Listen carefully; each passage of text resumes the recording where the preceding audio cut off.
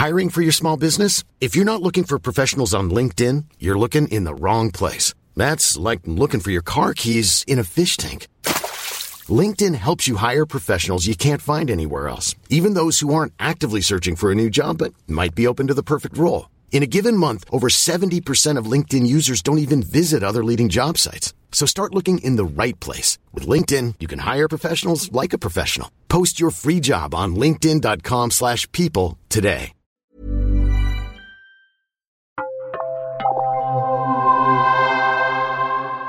Hello and welcome to the Misto Museum of Mystery, Morbidity and Mortality. This audio tour guide will be your constant companion in your journey through the unknown and surreal. As you approach our exhibits, the audio tour guide will provide you with information and insights into their nature and history. Do not attempt to interact or communicate with the exhibits. Do not attempt to interact or communicate with the audio tour guide. If you believe that the audio tour guide may be deviating from the intended tour program, please deposit your audio device in the nearest incinerator. While the staff here at the Misto Museum of Mystery, Morbidity and Mortality do their absolute best to ensure the safety of all visitors, accidents can happen. The museum is not liable for any injury, death, or ego death that may occur during your visit. Enjoy your tour, and good luck. You are now boarding the mid-sized 20th century cargo hauling ship, the Helena Fortuna. While she now resides in this indoor dry dock / display room, in years long gone, she proudly sailed the high seas, a mainstay of the shipping routes along the eastern coasts of the American continents, under the steady hand of her captain, Arthur Kellogg, and his crew of experienced seamen. Then, one day, the Helena Fortuna was found adrift, hundreds of nautical miles from her route. The crew were nowhere to be found, although a single lifeboat was missing. The ship's cargo was present and intact, and no damage had been done to the ship itself. There was no indication of what had occurred to the crew, and none of them were ever seen again. Many people consider it to be one of the great mysteries of the sea. These people could do with a visit to this museum, as we now have some idea of what happened to the Helena Fortuna, thanks to the anonymous delivery we received of an unmarked package. Contained within was a diary belonging to a young man by the name of Thomas Banks, a crewman who had worked aboard the Helena Fortuna for several years prior to her disappearance. Please feel free to explore the ship, and I will relate to you some relevant entries from young Thomas's diary. As always, please do not touch anything aboard the ship. Under no circumstances should you attempt to dive overboard, as it's quite a drop to the ground and solid concrete doesn't make for a very satisfying splash. Day 1. We left port before dawn. Captain seemed eager to get away. Saw the sun rise over the wide open sea. Never gets old. Got yelled at for dawdling so I could take a look at it, but it was worth it. Figured I'd try again at keeping a diary. Passes the time. And if anything interesting happens, who knows? Maybe I'll make a book out of it. We're heading south from New York to someplace in South America. Should probably know where. This job is mostly just doing the same thing over and over again without thinking about it, and I've gotten pretty good at the not thinking part over the years. Maybe it's time for a change. Maybe I should have thought of that before we left. Oh well. Day 3. Mac asked if I'd noticed anything strange about the captain at dinner. Told him I hadn't. Mac thinks the captain's on edge for some reason. Really keen to get this job done fast. That's why we left port in such a hurry, because the captain's got some money troubles or something. Needs the bonus for getting this one done quick. Maybe even trying to get away from some collectors in New York. Dunno what I think of that. Mac's always loved a bit of gossip. Not a great quality to have when you're trapped with the same group of people for weeks on end. Day 6. There's bugs in the bunk room again. It was supposed to be fumigated while we were docked. Kellogg's been cutting corners again. Sick of this. Day 8. Was talking to some of the engineers. Apparently the captain asked them if they could make the ship go faster. Goose the engines or something like that. They told him that's not really how it works, but Harris thinks he'll ask again down the line. Food's worse than usual. Feel like it's been padded with sawdust or something. Day 13. Saunders yelled at me for taking too long cleaning the deck today. Not like him to get angry over something as stupid as that. Captain's probably pushing him to be more strict, make sure things run smoothly. Or maybe he's just stressed too. Captain's so on edge the whole crew can see it. Saunders is first mate, so he probably sees it even more up close and personal than the rest of us. Guess I can sympathise. We're all trapped in here together. Day 15. I keep missing days in this thing. I know it's not all interesting out here, but if I'm not going to do it regular, what's the point? Gotta do better. Anyway, at dinner, the captain came in and practically dragged Saunders away by the ear. Looked furious. Max said he could smell drink on him, but I don't know about that. The captain's a pretty straight and narrow kind of fella. Whatever it was got him mad at Saunders, though. He sure was mad. We could hear him screaming at him through solid metal. Day 16. Archie says we're changing course? Doesn't know why. Adjusted our heading by a few degrees, told to expect more in the coming days. Captain says jump, he jumps, but still, what the heck is that about? Did our destination change or something? Damn it, I never asked where we were going. We're more than 2 weeks in, I can't ask now or look like a damn fool. Anyway, I tried to catch Saunders, ask what's going on, but he just told me to mind my own business. Had the strangest look in his eyes. I've got a bad feeling about this whole thing.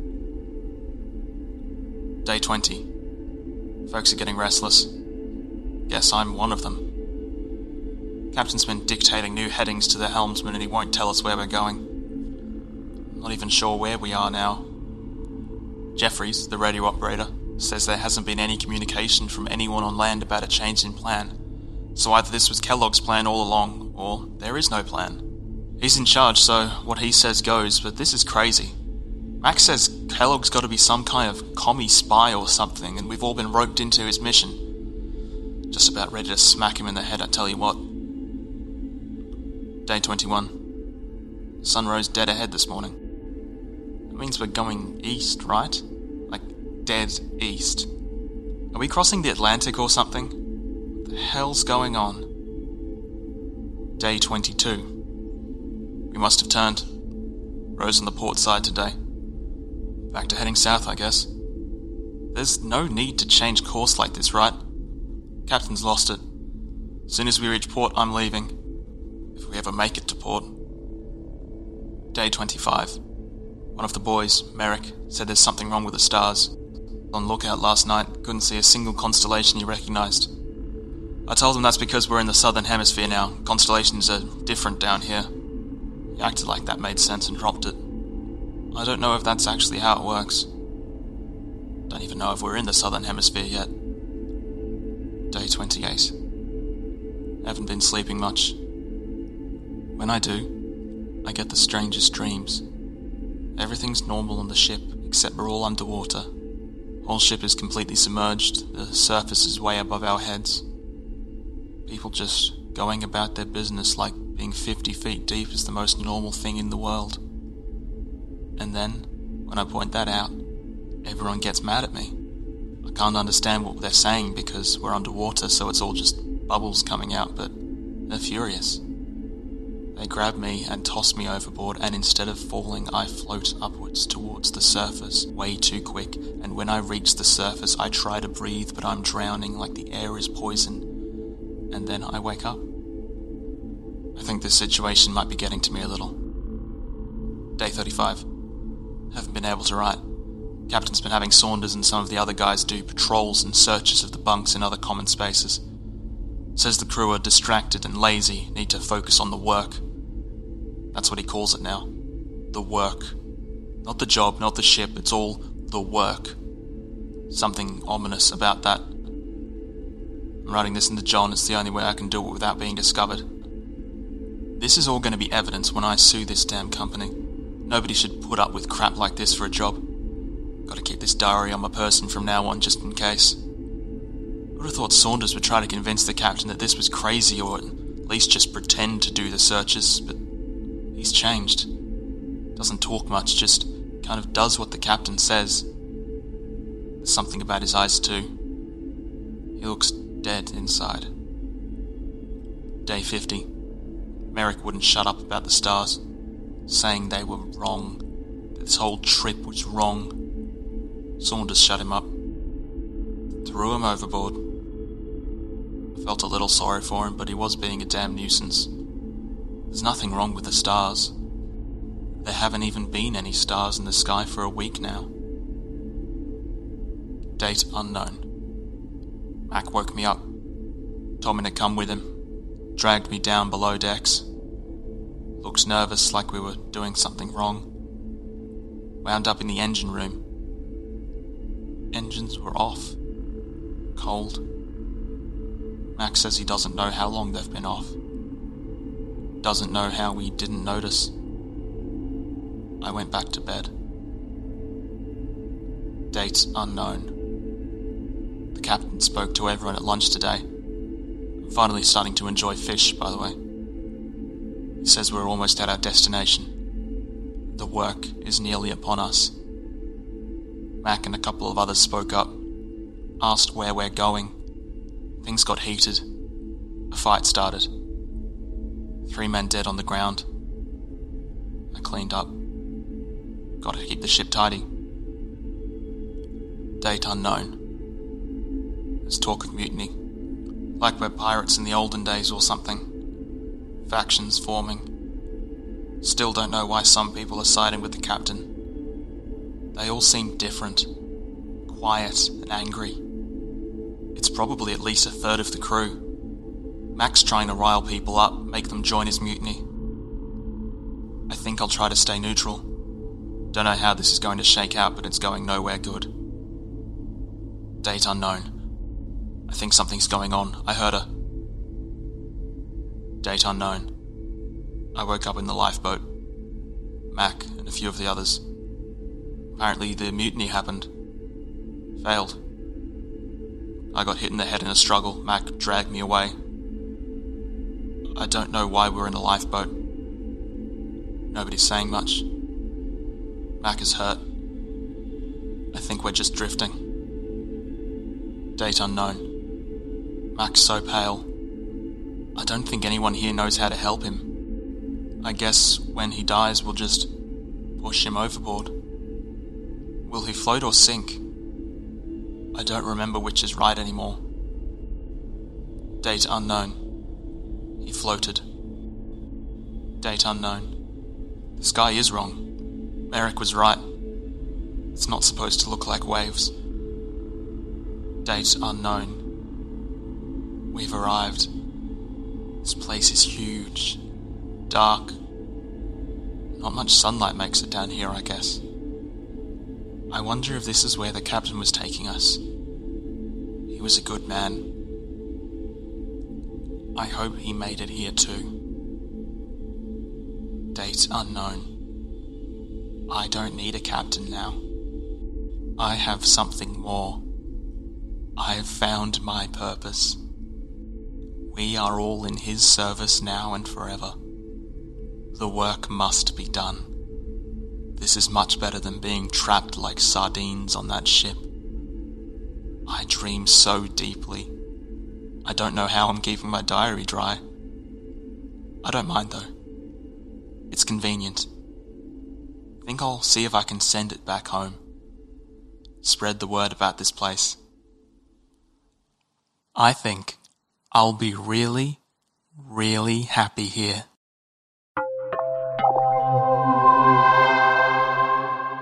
In this cabinet, we have an antique Spanish doubloon, a gold coin estimated to have been minted in Spain in the mid-16th century. It is made from real gold, and at the time of its creation it would have been worth 32 real. Not an insignificant amount, but not entirely significant either. A wealthy man could be counted on to have several of these in his coin purse at any given moment. Today, of course, a coin such as this would be considered a priceless antique, thousands of times more valuable than when it was minted. This coin, however, has been treated throughout its existence as if it were worth a great deal more than even that. Many men across history have considered it worth dying for, and in their tragic wakes, the legend of the cursed doubloon has grown and grown.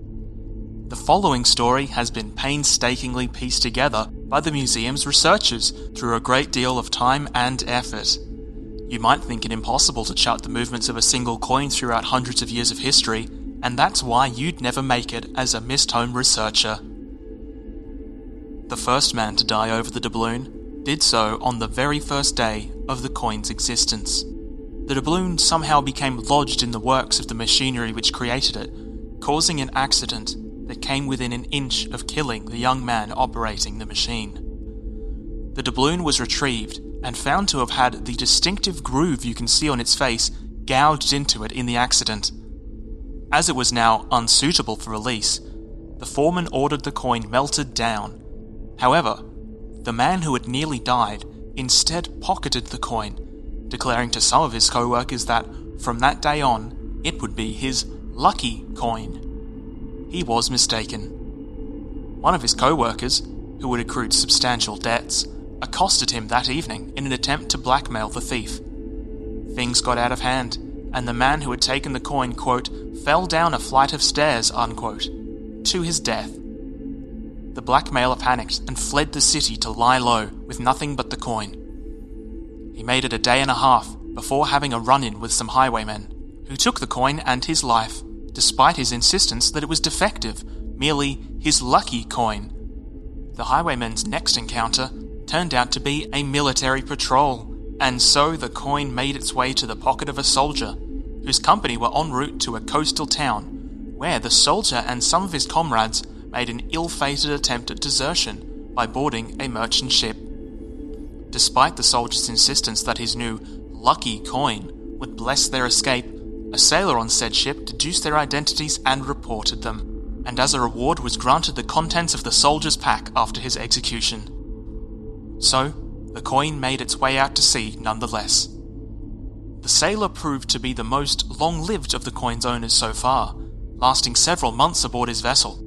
He might even have survived to see dry land again, had he not won quite so many hands of poker during the journey, gloating to another sailor about how his lucky coin had helped him win, and of the pleasures his newfound wealth would buy him at their next stop in port.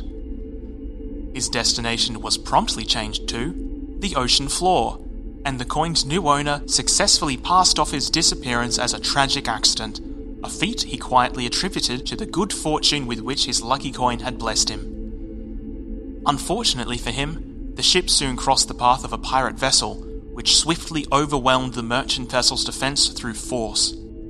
Though the coin's owner survived the initial assault, he made the mistake of attempting to hide his coin from the pirate searchers, and was punished greatly for it. He was the only known owner of the coin who survived beyond its loss, though he wished ever after that he hadn't, and never saw land again. The pirate vessel that now held the coin among the rest of its plunder was named the Clumsy Petrel, and it had plundered these waters for several years prior to this encounter. Those among you with basic pattern recognition abilities might expect that its time on the high seas came to an end not long after, and you would be right. The Clumsy Petrel had been out at sea for many months, and it had amassed a great deal of loot in that time. Its hold was full to bursting with wealth, now including one doubloon in particular, and its crew were eager to return to shore and split the take. The captain, however, had different plans in mind.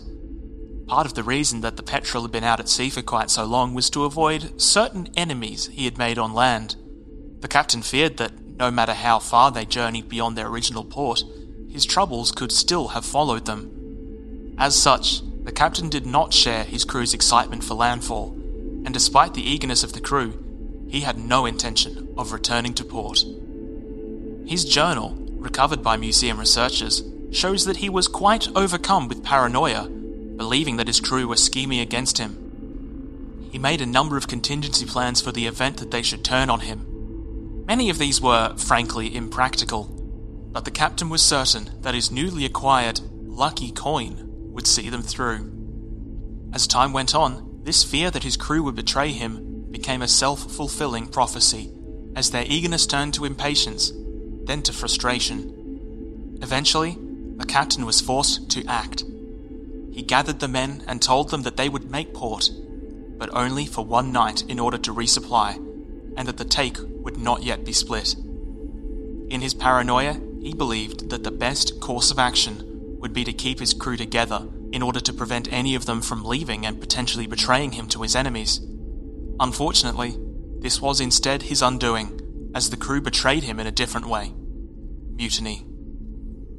That night, a fight broke out between mutineers and men loyal to the captain, which inadvertently led to the destruction of the clumsy Petrel when the gunpowder stocks caught alight. The captain was the only survivor. As soon as fighting broke out, he grabbed a handful of coins, including one in particular, and leapt into a lifeboat. His paranoia had not saved him, however, merely prolonged his death. He washed up on a deserted island sometime later, with only one coin remaining in his pockets, having lost the rest beneath the waves. With the last of his strength, he buried all the money he had, filled in his final journal entry, and died lying atop the burial spot. So the coin was lost for over 200 years, buried beneath one of its victims. Eventually, it was happened upon by a pair of brothers from a wealthy family, young men who were exploring the islands in the region in their dinghy, searching for treasure and adventure. They pulled his diary from his pockets and, upon reading the final entry, dug up the coin that he had hidden. As they paddled home, the older brother remarked that the captain's body and journal were a significant historical discovery, and precisely the sort of thing that would prove his manliness to the young lady he had his eye on. And there was something about the coin he'd buried as his last act that felt significant too. The younger brother, who resented the favoritism his older sibling had received all his life, and who also had intentions towards the same young lady, took this to be the final straw in their strained relationship, and so after a brief scuffle in the dinghy, he returned home alone, now the sole heir to the family legacy, and the legacy of the coin. The coin became something of a symbol to the family, as the younger brother kept it close for the rest of his life, believing that it brought him luck.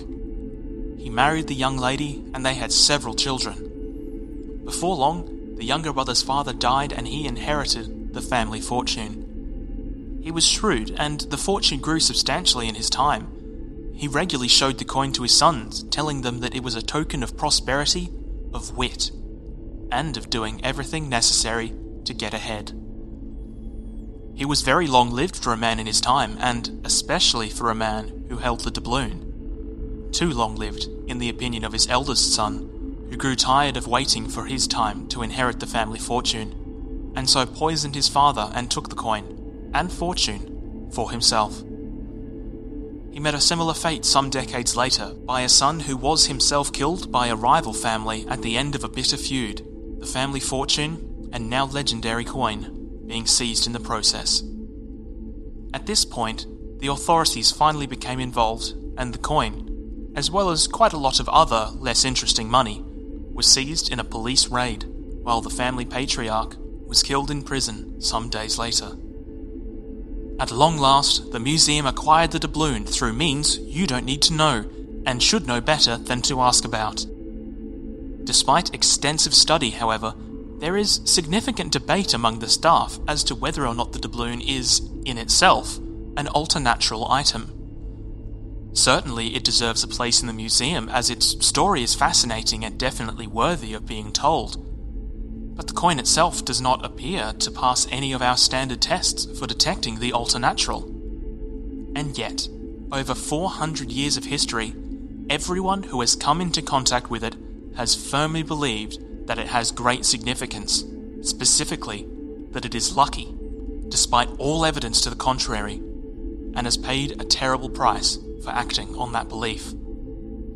And we think that's interesting. Incidentally, there are some among the research staff who strongly believe that the doubloon has brought great fortune to the museum since we acquired it. At this point, the museum would like to advise visitors that, should they find themselves eyeing up the doubloon, weighing up their chances of getting away with nabbing it for themselves, this room has security mechanisms well beyond state of the art, and the head of security would, quote, like to see anyone bloody try it, unquote. This is not a threat, it is a warning.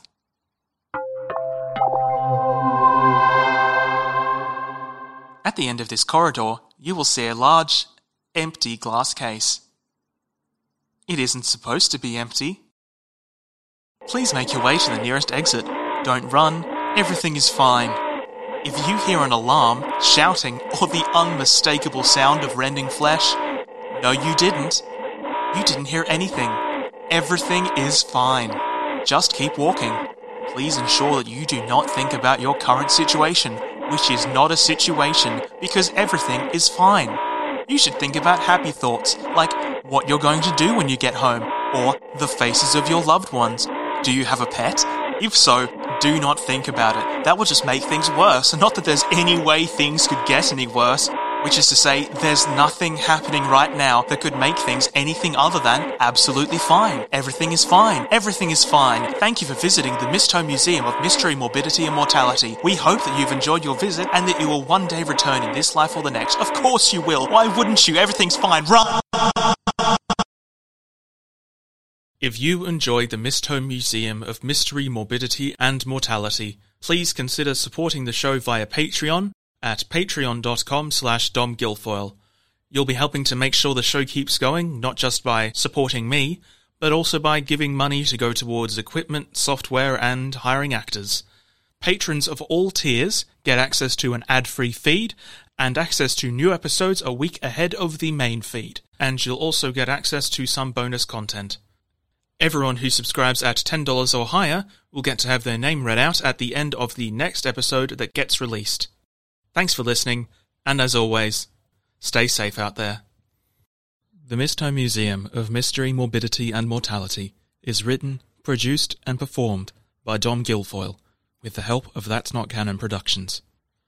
This series was produced on Aboriginal land, and we recognise the strength, resilience and enduring legacy of the Yagara and Turrbal people of this land. Planning for your next trip? Elevate your travel style with Quince. Quince has all the jet-setting essentials you'll want for your next getaway, like European linen, premium luggage options, buttery soft Italian leather bags, and so much more. And is all priced at 50 to 80% less than similar brands. Plus, Quince only works with factories that use safe and ethical manufacturing practices. Pack your bags with high-quality essentials you'll be wearing for vacations to come with Quince. Go to quince.com/pack for free shipping and 365-day returns.